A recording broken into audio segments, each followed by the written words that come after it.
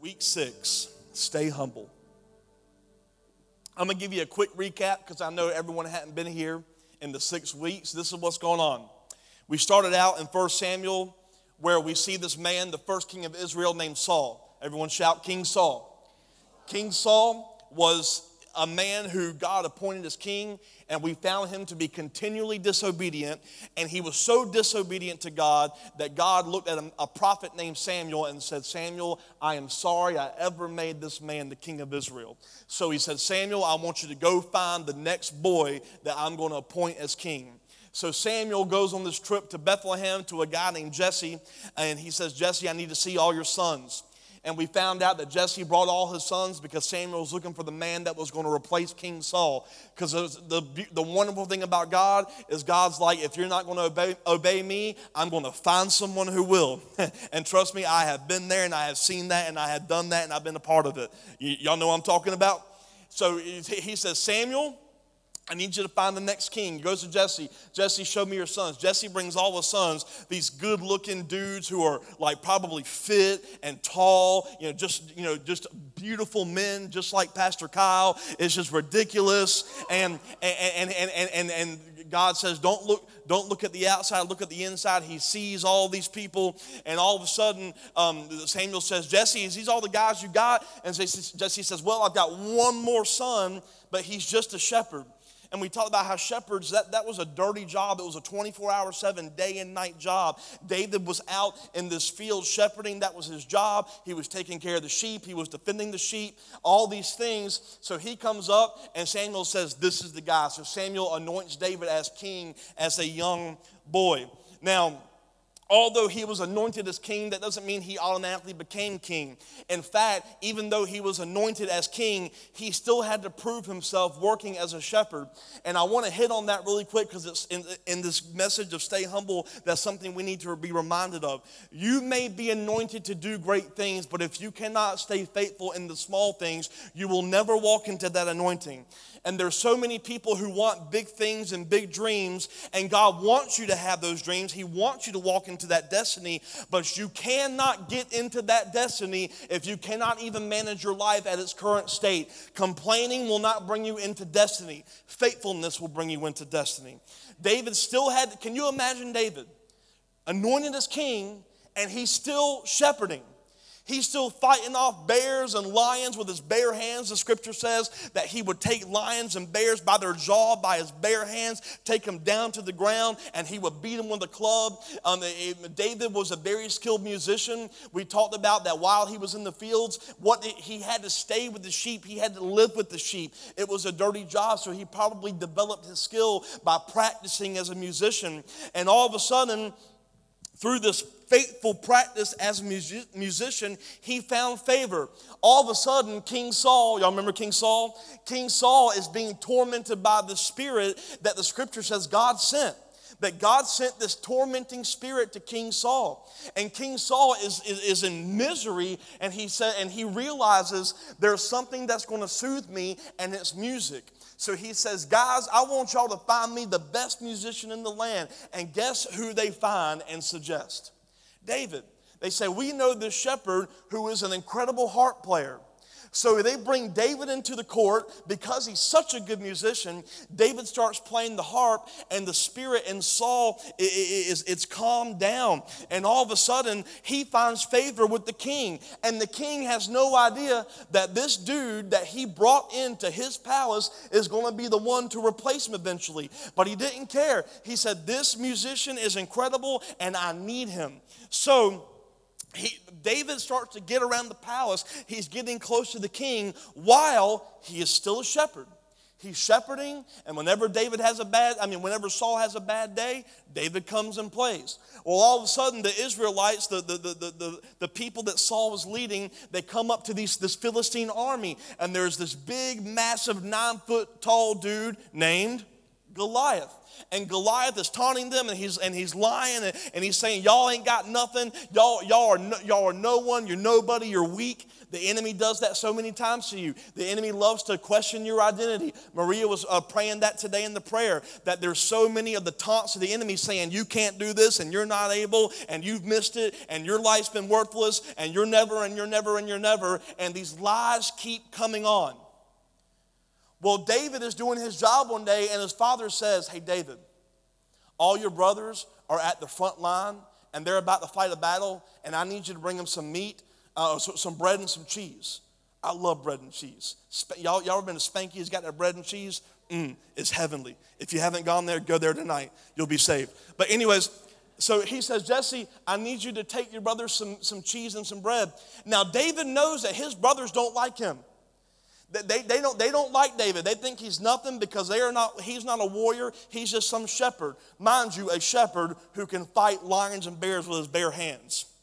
So he goes to the front line. He's faithful. He says, okay, I'm going to go. He goes to the line and he says, hey, I got bread and cheese. And all of a sudden, he starts hearing Goliath. Y'all ain't got nothing. Y'all nobody. Y'all ain't going to do nothing. Y'all can't win. Y'all are weak. And David's looking around. And the scripture says that King Saul and the whole army, thousands of men, they're all scared of one 9-foot tall dude. And David's like, why y'all letting this guy talk? Who the heck is he that he can defy the armies of God? Do y'all not remember who y'all are? And then the people say, well, no one wants to fight him. And there's this prize that whoever, because Goliath is saying, hey, if you defeat me, I'll be your slaves. But if I defeat you, you got to be our slaves. And then King Saul's like, there ain't no way I'm going to fight that dude. I'm going to give a prize. Anyone that can conquer Goliath, you get free taxes for the rest of your life and you get a wife. And David's like, what? All right, I'll go. And because David had already been around King Saul, he had the favor to get near the king. You can't just approach a king. You got to have the right to get to a king. That's the great thing about Jesus on the cross shedding his blood for us. He gave us the right to approach our Father. Because before that, we could never get to him. There was distance. Jesus became the high priest, it says in Scripture, that made a way for us to approach the Father. You don't have to go through confession. You don't have to go through a priest. You can just go right to the Father. So David has that right with King Saul. And he's like, hey man, I'll fight that dude. And King Saul's like, no, you can't fight him. You're too puny, you're too weak. And he was like, let me remind you what I've been doing the past 10 years. I fight lions and bears with my bare hands and beat them to death. I got this Goliath dude. And Saul's like, all right. So he puts him in his armor, and Saul's like, nah, I'm not used to this. I'm going to go with what I got. And he takes a slingshot and a staff, and he takes some stones, 5 stones. He goes to Goliath. He hits Goliath in the head with a stone, saying, you ain't going to talk lies to me anymore. Goliath falls. David goes to Goliath, takes Goliath's sword, which is probably pretty flipping big, and he cuts Goliath's head off. And everyone's like, all right, this dude's for real.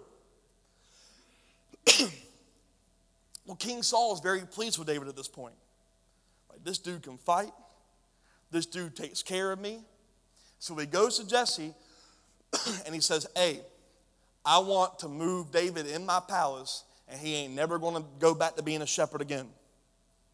And there's so many of us who are kind of in that place where we're so tired of being in this season, and we're like, when am I ever going to get out of it? When am I ever going to get to this next place? The answer of getting to your next place is not complaining about the current. It's staying faithful in the current, knowing there's something in your season that is the key to going into your next. I heard a great preacher say this the other day. He said, people always say I'm in a season of transition. Transition is not a season. Transition is going from one season to the next. If you've been in transition for 4 years, you need to stop being lazy and realize transition ain't supposed to be that long. Yeah, I said it. So David finally gets out of the shepherding, and he's in the court, the palace, the courts, and he's playing the harp, and Saul's all, like being soothed. And, can you imagine King Saul got a personal musician? I mean, the dude is set up. Well, one day all these fine women start coming up and singing. And they start singing, we love you, Saul, you've killed thousands. We love you, David, you've killed tens of thousands. And Saul's like, excuse me?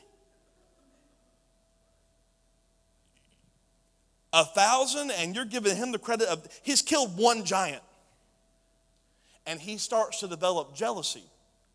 Because he's like, I don't care what this dude has done for me. I am not going to let him get more praise than myself, because a little thing of pride started to get in Saul, and he said, I am not going to let this happen. So he starts to develop this jealousy against David. The next day, now after all of this stuff David's done, killed a giant, won the battle, soothing tormenting spirits. One day, the tormenting spirit gets on Saul. So what does David do? He comes to Saul and he says, I'm going to play the harp.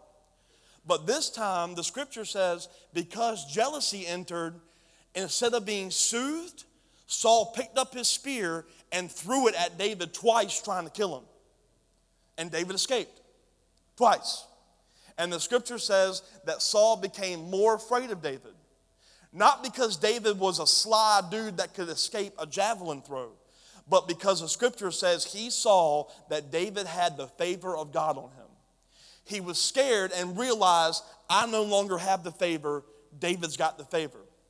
And over the course of the next few chapters, we see 2 or 3 times that Saul keeps trying to kill David because he's scared of him.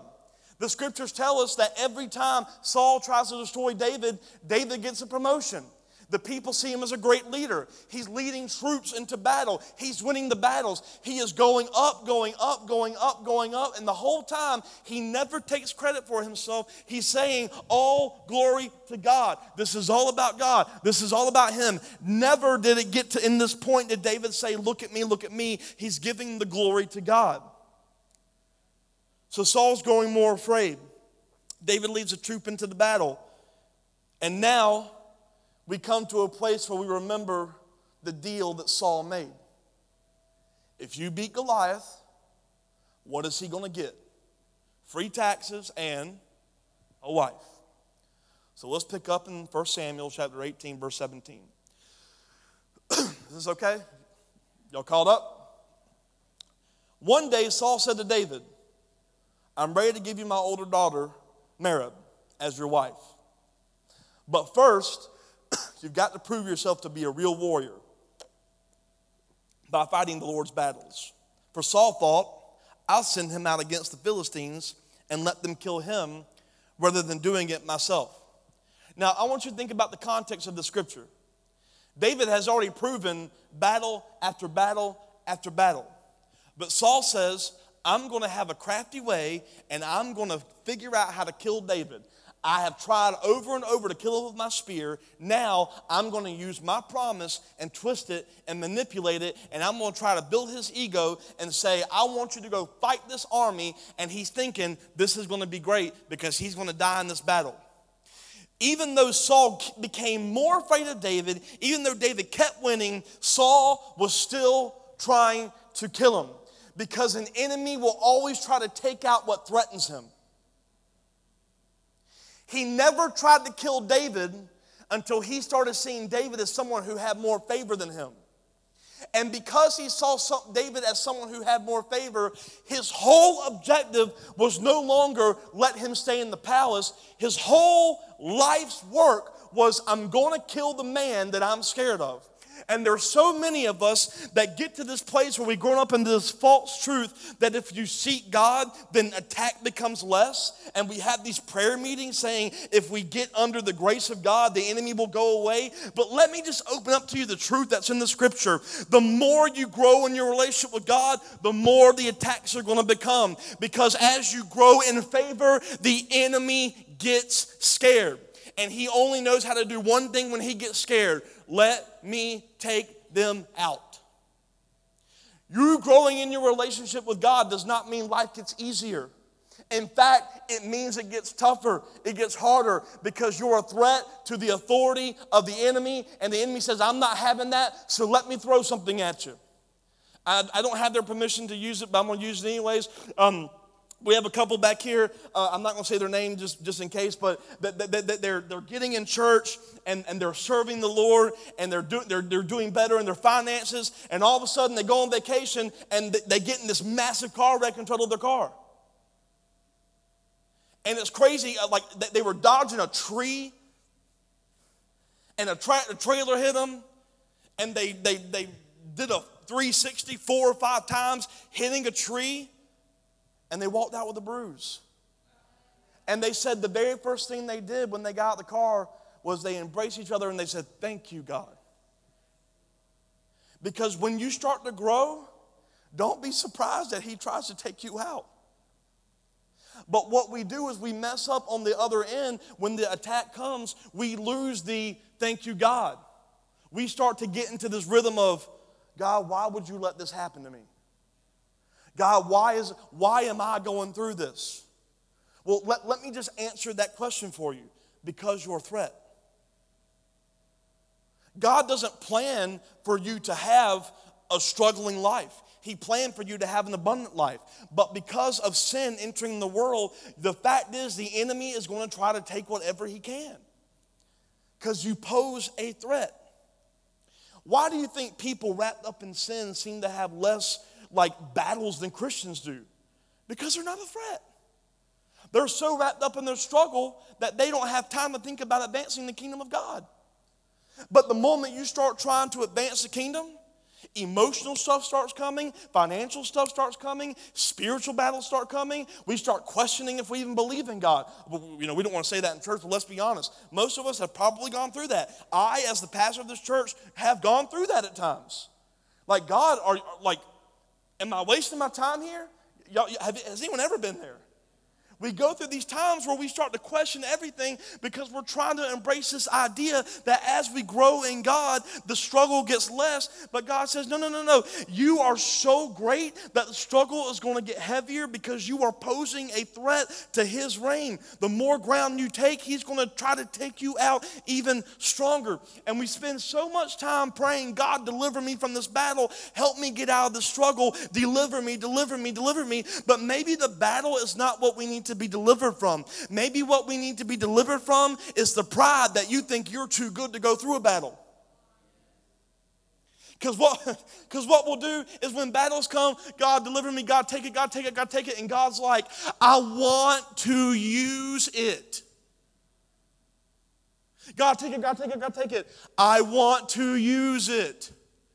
Every time a spear was thrown at David, the enemy Saul sent David to another battle, and he won, and his fame grew, and his favor grew, and Saul's fear grew.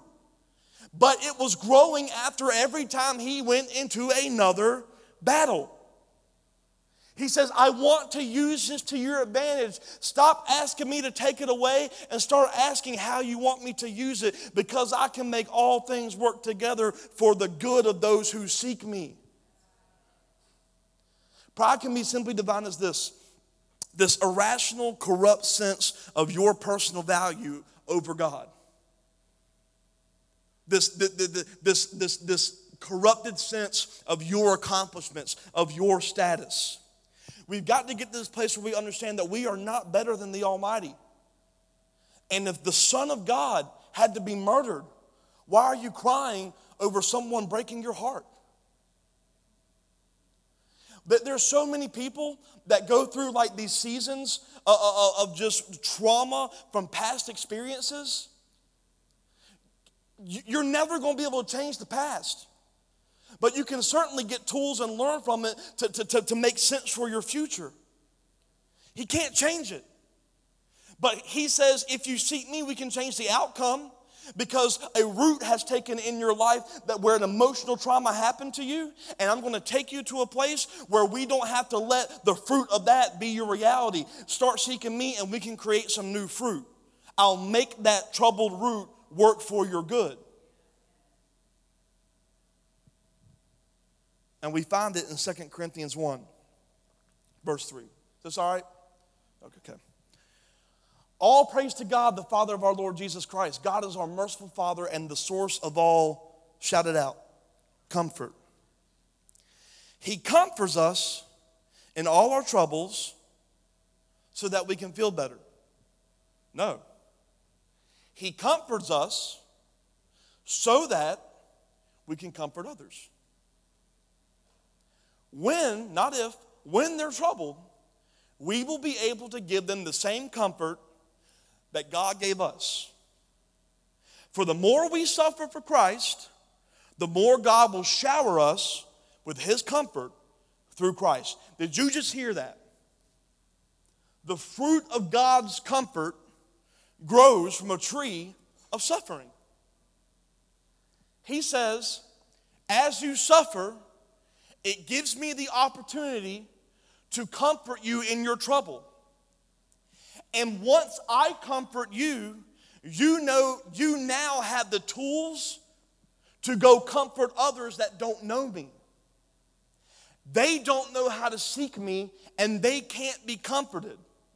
So if you will embrace the trial, let me shower comfort on you so that you can take that fruit of comfort and disperse it so that people will come to know me and I will get more glory. You see, the battle is still not about your promotion. Your promotion is all wrapped up on giving Him more glory. God says, I want more glory. So let me use this battle, let me use this struggle, let me use this horrible thing, and I can show you how I can comfort you. And once you get it, go disperse it. Go give it.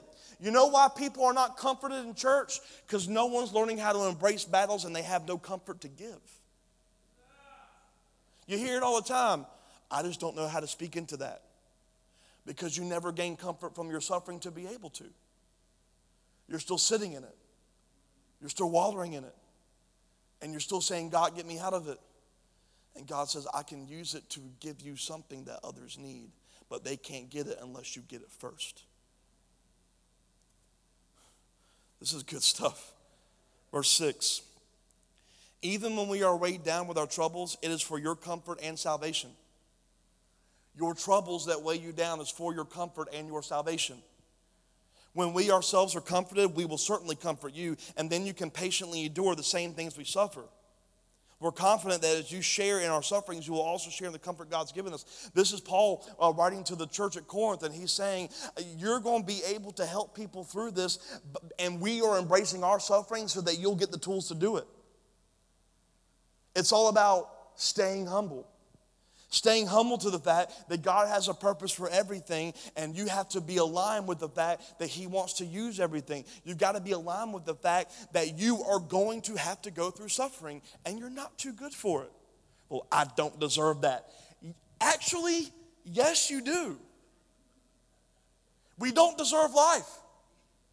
We don't deserve heaven. We deserve eternal torment. We deserve hell. But Jesus says, hold up. Let me pour out my love on these people with grace, and I'm going to sacrifice myself so that they can get something they never would have had. Yet we still say, I don't deserve that. I don't deserve this. Why don't you embrace what you've gotten so that you can learn to speak into what other people are experiencing as well? They're talking to this church at Corinth, and then they say this incredible thing in verse 8 that kind of, it slaps the face of like almost every lame Christian quote that I see on Facebook every day. It says this: we think you ought to know, dear brothers and sisters, about the trouble we went through in the province of Asia. We were crushed and we were overwhelmed beyond our ability. I see it all the time. God won't give you more than you can handle. Yes, He will. Let me keep going. Overwhelmed beyond our ability to endure, and we thought we would not live through it. You ever been at that place? God, I cannot get through. This is too much for me. I can't handle this. He says, in fact, we expected to die. But as a result, we stop relying on ourselves and we learn to rely only on God, who raises the dead. He did rescue us from mortal danger, and He will rescue us again. We've placed our confidence in him, and we will continue to rescue us. This is what Paul said. We got more than we endured or could endure because it created a necessary dependence on him instead of our ability. When we embrace this idea that God won't give me more than I can handle, you're embracing the idea that you can handle it more than you need God. God uses traumatic, harsh, big, weighty suffering to open up your eyes. I need him. I can't do this alone. This is bigger than me. And because I can't handle it, let me just wrap up in the arms of the one who created and owns everything. And I'll rest in that. I'm going to get the comfort I need so that when other people go through stuff they can't handle, I can say, I've been there. God showed me how to get through it. I'm totally at peace. I've stayed humble. I know it's not about me. So brother or sister, whether you know him or not, here's the comfort. Psalm 10:4 says this, the wicked are too proud to seek God. They seem to think that God is dead. If pride is in you that you think you don't need God, it is an indication that you are not truly seeking him. We try to manage our finances without God's principles.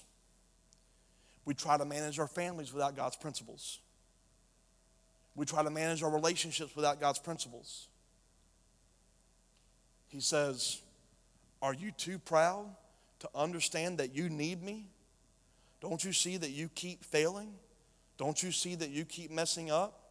Let me comfort you and get you through it, but you've got to depend on me. And the more you seek me, God says, the more humble you will become. Because if you're proud and you think it's all about you, you're not seeking. Because those that seek me, pride cannot manifest. So one thing I picked up on when I was studying the scripture this week, I started looking at my life and said, where do I have pride? Because that's the area of my life where I haven't surrendered unto God. That's the area of my life that God looks at and says, wicked. Not because necessarily I'm sinning, it's there's pride. That fruit is wicked. I need you to cut it out. But if you don't go to the root of why you got the fruit's going to keep coming. Stay humble. Seekers of God see struggle as an opportunity because they're humble to the fact that it's more about God than it is about them. When we start seeking God, when that battle comes, it's opportunity. David kept getting spears thrown at him. Saul kept trying to kill David. But David didn't try to take out Saul. He just kept serving where he was supposed to serve. Because David was a man after God's own heart. And he never saw a spear as, I'm too good for this. I don't need this. This is too much for me. He just said, dodge that one, let's go. He never changed his place. He never changed what he was supposed to do. What was he supposed to do? He never tried to take the throne.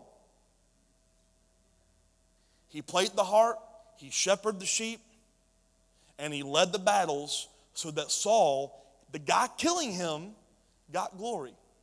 Because let's remember, Saul is the king. So every time David won a battle, Saul is the king that led the troops. The enemy got the glory from David. Of course, David got it. Oh yeah, that's a great man. He's a great leader. But inevitably, Saul is going to get some credit. But what we do is we won't serve people who are against us because we're too good for that, and I'm too this. No, you're not. God has put you in a place to endure suffering, maybe under corrupt leadership, maybe under a bad boss, maybe under these bad things, not to get you to realize you're better, but to get you to realize that there is something in you that still needs to learn dependence on Him rather than trying to prove yourself to this corrupt individual. There's still, if you're still in it, there is still a lesson to be learned. There is still something that God is trying to disperse on you, but you're not getting it because you're saying, God, deliver me. God, deliver me. I'm miserable. Get me out. Get me out. Get me out. David never said, get me out. He just said, what's next? I mean, can you imagine every time David played a harp, Saul threw a spear? You would think, like, after the fourth or fifth time that Saul said, hey, I need a harp player, David would be like, my heart broke. No, David wasn't stupid. He's probably playing the harp.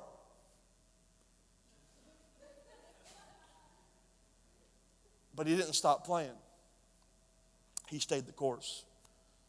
In 2 Corinthians 4:10 through 11, it says, through suffering, our bodies continue to share in the death of Jesus so that the life of Jesus will be seen in our bodies. We live under constant danger of death because we serve Jesus, so that the life of Jesus will be evident in our dying bodies. God, take the suffering away. Take the suffering away. No, you suffer so that people can see that you're relying on Him and His strength is greater than the reality of your struggle. Like, you could be going through the biggest struggle of your life and the biggest battle that has ever come against you. And people say, how in the heck do they get up in the morning?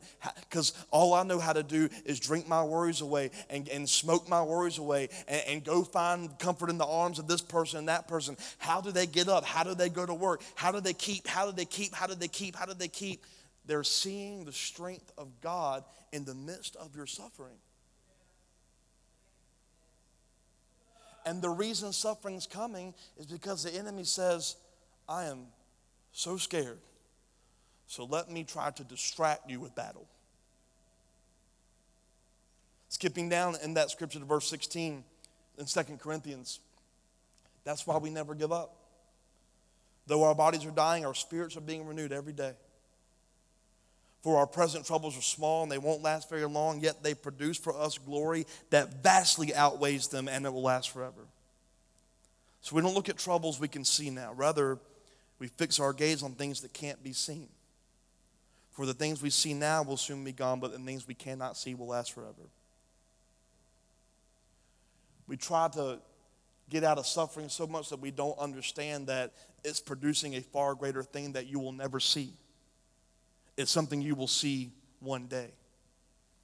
Now, maybe that one day is eternity. Maybe that one day is in 10 years.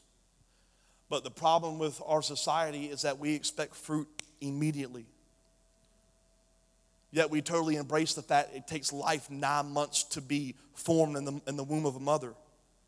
Yet we go through a struggle and we won't let 30 minutes pass without doubting something's growing. A life takes 9 months to grow. Yet 9 hours is too much for us to endure, and we doubt that God did anything. It's been 9 years, Kyle. I hadn't seen anything. It's growing. There is something that you cannot see that is waiting for you. So have faith in what you can't see, enduring what you can. Is this speaking to anybody?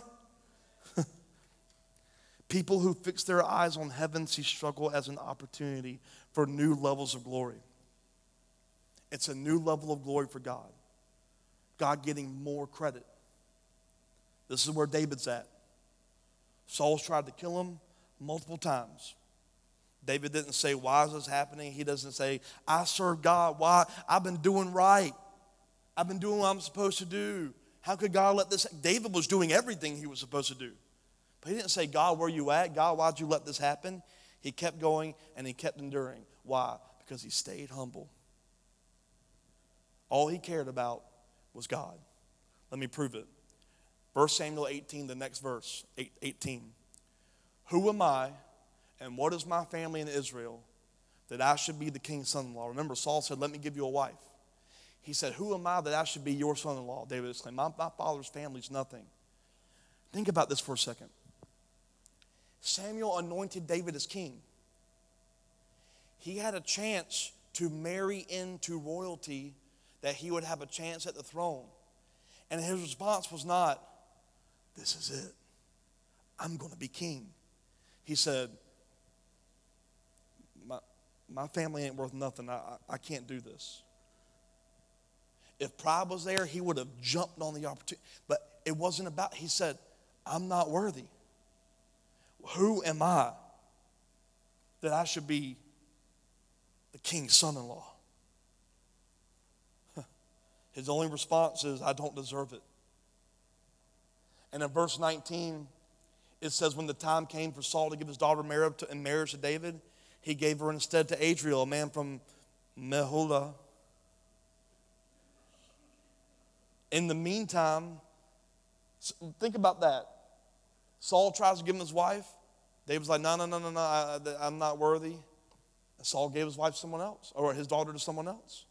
David missed out. Well, in the meantime, Saul's daughter, we'll say Michal, let's say Michelle, that's easier. Saul's daughter Michelle had fallen in love with David, and Saul was delighted when he heard about it.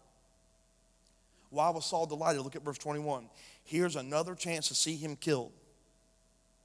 The whole time Saul was still trying to take him out. And Saul said to himself, but David, he said, David, today you've got a second chance to become my son-in-law. Now think about David for a second. This is the same dude that keeps trying to kill him. And he's like, you want my daughter? And he says, won't you accept the king's, he's become my son-in-law. Saul told his men, why don't y'all tell David the king really likes you and so do we. Why don't you accept the king's offer and become his son-in-law? When Saul's men said these things to David, he replied, how can a poor man from a humble family afford the bride price for the daughter of a king? Here again, David was staying humble. He was like, I don't deserve it. I'm no one. I'm just a shepherd boy. While he's living in a palace. Let me just pause for a moment and wake you up to something.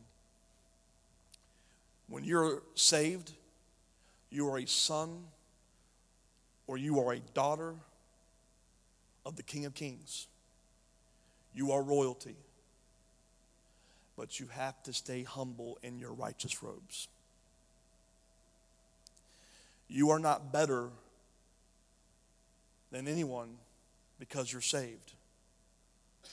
You stay humble to the fact that you don't deserve what's been put on you that others don't have. Because I see that in church all the time. Christians will get up on this platform and will say like, it's us and then sinners and they just make me sick. Dude, you're one of them. You're just wearing a robe that they don't know how to get yet. So stay humble to the fact that even though you might be righteous, you don't deserve. What you deserve is to be right where they are, lost and destined for hell. Stay humble. So in verse 24, Saul's men reported this back to the king. So he told them, tell David that all I want for the bride is 100 Philistine foreskins. Vengeance from my enemy is all I really want. But what Saul had in mind was that David would be killed in the fight. David was delighted to accept the offer. Before the time limit expired, he and his men went out and killed 200 Philistines, doubled the challenge. And then David fulfilled the king's requirement by presenting the foreskins to him, and Saul gave his daughter Michelle to David to be his wife. David said, I'm not just going to take it, I'm going to go on the assignment that I'm called to. What was the assignment? Another battle. He didn't say, this is my chance to get royalty. He said, what battle do I need to get through to give me access to royalty? And he took it on. And because of that, he got the wife. Saul was trying to kill him. But because David was humble to his call, he was going to endure the struggle. And the fruit of that struggle was he got the wife that put him in the family of royalty. And in is this okay? And in verse 28, when Saul realized that the Lord was with David and how much his daughter Michelle loved him, Saul became even more afraid of him. Whole time, take him out, take him out, take him out, take him out. And the same result every time. I'm more afraid, I'm more afraid, I'm more afraid. And it says he remained David's enemy for the rest of his life. That's how scared Saul was. And every time the commanders of the Philistines attacked, David was even more successful against them. than the rest of Saul's officers. So David's name became very famous. His name did not become famous because he married into the palace. His name became famous was because he succeeded in battle after battle after battle after battle after battle after battle. You know how God's name will become great in your life? You embracing battles and coming out on top every time because you're relying on Him and not yourself. Why don't people see God through me?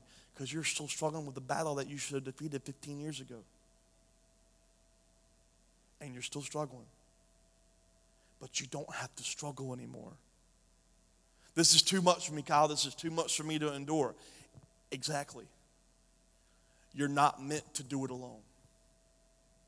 He says, I'm letting this happen so it creates a dependence on me. James 4:10, humble yourselves before the Lord and He will lift you up in honor. The more you stay humble to the fact that it's not about you, the promotion comes. He says, humble yourselves and I'll lift you up. And I won't just lift you up, but I'll lift you up in honor.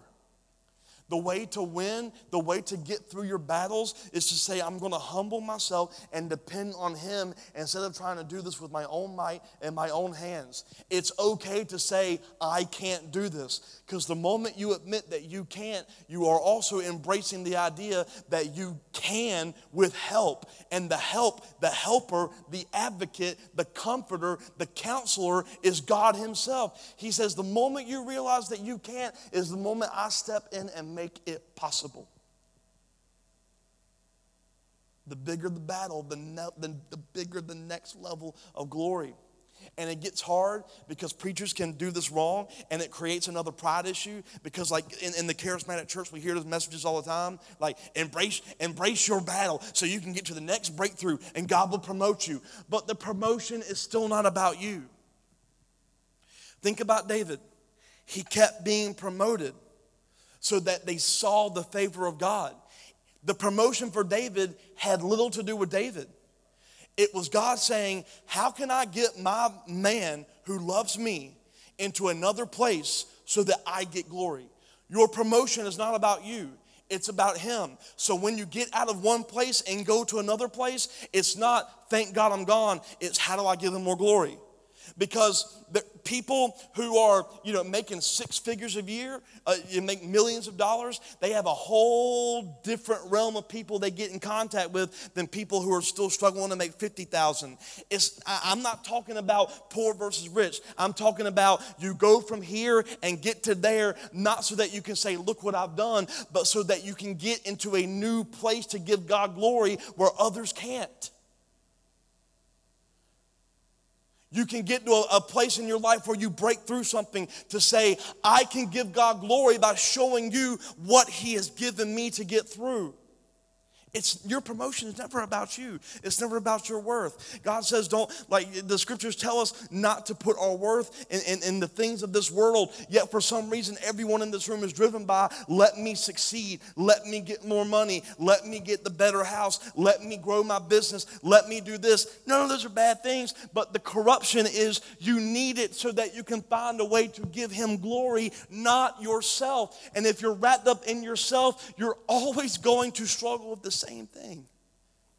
And He'll never get to use anything that He's taken you through. Stay humble.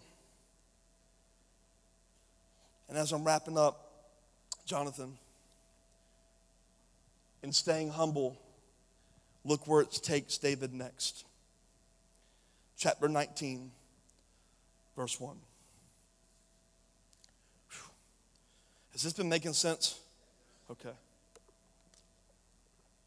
Saul now urged his servants and his son Jonathan to assassinate David. Now remember Jonathan.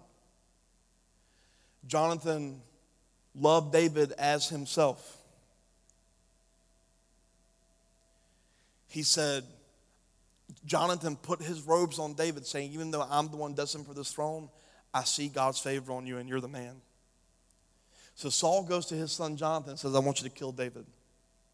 But Jonathan, because of his strong affection for David, told him what his father was planning. He said, David, tomorrow morning you're going to need to find a hiding place out in the fields. I'll ask my father to go out there with me, and I'll talk to him about you, and I'll tell you everything I can find out. Can you imagine the level of comfort that came on David? Jonathan was sent out to kill him. And he was in direct rebellion with his father, who could have ended his life in a second. And said, David, I'm looking out for you. Because Jonathan was humble too. He said, this is not about my throne. This is not about my life. I have a destiny to make sure that this man gets the king's throne. Because God's on him. And then in verse 4 of the next morning, Jonathan spoke with his father about David, saying many good things about him. The king must not sin against his servant David. This is Jonathan talking to his father. He's never done anything to harm you, Saul. He's always helped you in any way he could. Have you forgotten about the time he risked his life to kill the Philistine giant? How the Lord brought a great victory to Israel as a result? This is years later. Jonathan is replaying all the stuff that David did. You were certainly happy about it then, Dad. Why should you murder an innocent man like David? There's no reason at all for it. So Saul listened to Jonathan and vowed, as surely as the Lord lives, David will not be killed. And afterward, Jonathan called David and told him what had happened. Then he brought David to Saul. Saul just let out an assassination attempt, and Saul and David were standing in the exact same place. And David served in the court as before. David didn't say, Saul, what you got now? David didn't tell Saul where he was wrong. David didn't say, see what you're doing, you're corrupt. David said, okay, I'm going to serve in your court. Well, war broke out again after that, and David led his troops against the Philistines. He attacked them with such fury that they all ran away. But one day, Saul was sitting at home with a spear in his hand. The tormenting spirit from the Lord came upon him again. And as David played his harp, Saul hurled his spear at David. But David dodged out of the way. Leaving the spear stuck in the wall, he fled and escaped into the night. This is like the 4th or 5th time this has happened. But David is still staying humble. Why? Because David fears getting out of God's favor a lot more than Saul taking his life.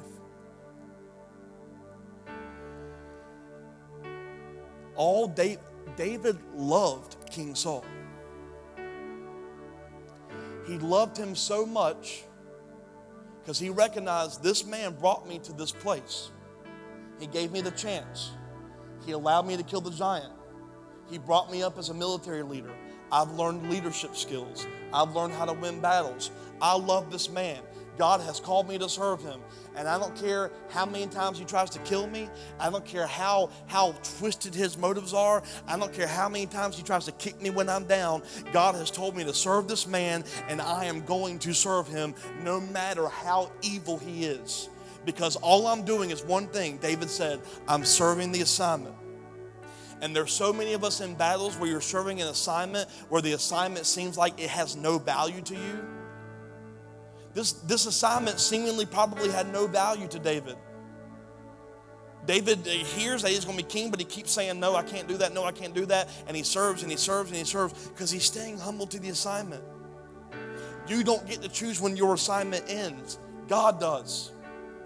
And there's so many times we get out of a calling to serve because we're fed up and we're tired. I'm tired of taking this. I'm tired of taking that. And God's like, I'm trying to shower comfort on you for your next season to disperse. But you're still not embracing your battle. You're still not embracing your assignment. You see, the scripture says that God gives that tormenting spirit to Saul. You know why?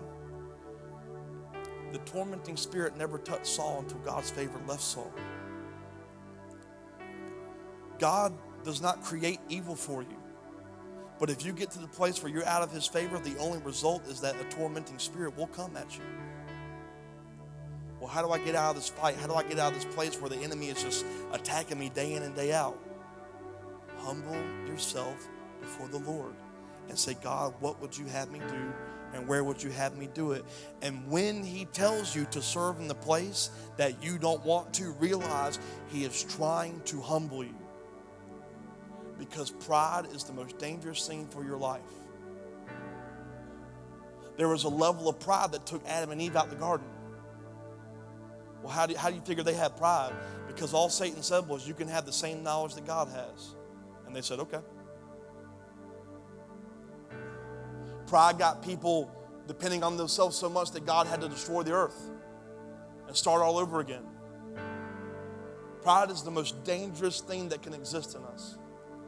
And God loves us too much to let us stay in pride because he wants to see you flourish.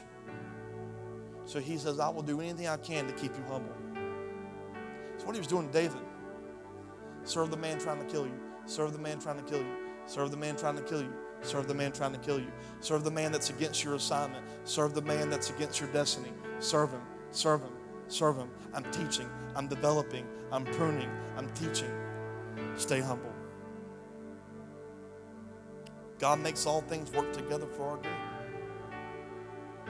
And he wants to use everything as a teaching moment. I'm going to finish this chapter up and we're going to close. And we're going to get in a little bit next week. But I'm a teacher. I'm not a preacher, so I know I go a little long. But man, this is good stuff. In verse 11, it says, Saul sent troops to watch David's house. Because he's destined to kill him. I'm going to kill David. They were told to kill David when he came out the next morning. Because of David's faithfulness in a battle, he got a wife that was the king's daughter. King Saul would have believed anything his daughter told him. Why is it? Do y'all think that David would have become king regardless of marrying into Saul's family? Of course he would have. He was anointed for it. So there must have been a purpose for getting a wife out of a battle. So look what it says. But Michal, David's wife, warned them, if you don't escape tonight, you're going to be dead by the morning. So she helped him climb out through a window and he fled and escaped. She took an idol, put it in his bed, covered it with blankets, put a cushion of goat's hair at his head. And when the troops came to arrest David, she told them he was sick and he couldn't get out of bed. But Saul sent the troops back to get David and he ordered, bring him to me in his bed so I can kill him. When they came to carry David out, they discovered it was only an idol in the bed with a cushion of goat's hair. Why have you betrayed me like this and let my enemy escape? Saul demanded of his daughter Michal. I had to. He threatened to kill me if I didn't help him. Saul would not have believed that lie from anyone else except his daughter. That's why David needed her. Because God knew that there was going to time that I needed to create a way for David to be protected in the next battle if David tried to kill him. And because of him being successful in battles and serving in the battle, he got the very thing, Michal, that gave him a way out of this next step. The Bible says that God delights in every step of your life, which means he always has his hand of protection on you. No matter how crazy it gets, no matter how hard it may get, no matter how good it may look like the enemy's going to win, God always has a plan. Now here's where it gets crazy. So David escaped, went to Ramah to see who? Samuel, the prophet who anointed him to be king. David hadn't seen Samuel in a long time. A group of prophets. So when he got there and he arrived, he saw Samuel leading a group of prophets who were prophesying. What were they doing? Prophesying. Someone shout, prophesy. They were prophesying, and the Spirit of God came upon all Saul's men who were going to come kill him, and they began to prophesy. The army set out to kill David started prophesying. When Saul heard what had happened, he sent other troops. And you know what the troops did? They started prophesying. The same thing happened a third time. Finally, Saul said, fine, if y'all can't muster the strength to kill this dude, I'm coming. So Saul, the man who was an enemy of David, who wanted to kill David, arrived at the great well in Seku. And he says, where are Samuel and David? They're at Naioth and Ramah. But on the way to Naioth and Ramah, the Spirit of God came upon even Saul, and he began to prophesy all the way to Neoth. He tore off his clothes and laid naked on the ground day and night prophesying. And the people who were watching exclaimed, Saul's even a prophet. Pay attention to what happened. All David was doing was embracing every step, battle after battle, escape after escape. And he was so humbled in the presence of God that the flippin' enemy fell in his presence who did not have God in his life and started prophesying. What were they prophesying? They were prophesying, prophecy is life and it's encouragement. They started prophesying keys that would push David into the position that would take the throne from Saul. Saul was prophesying David's promotion. And it had nothing to do with Saul. It had nothing to do with the enemy.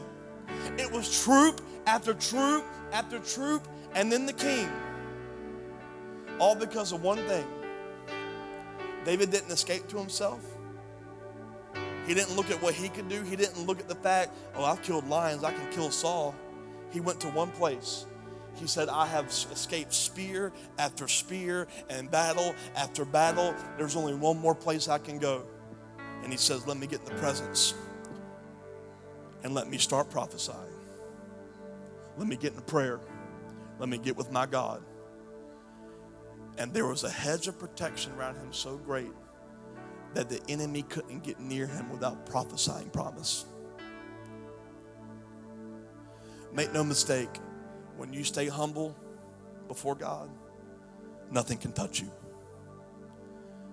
Because you've got a favor on you that the enemy cannot even get near.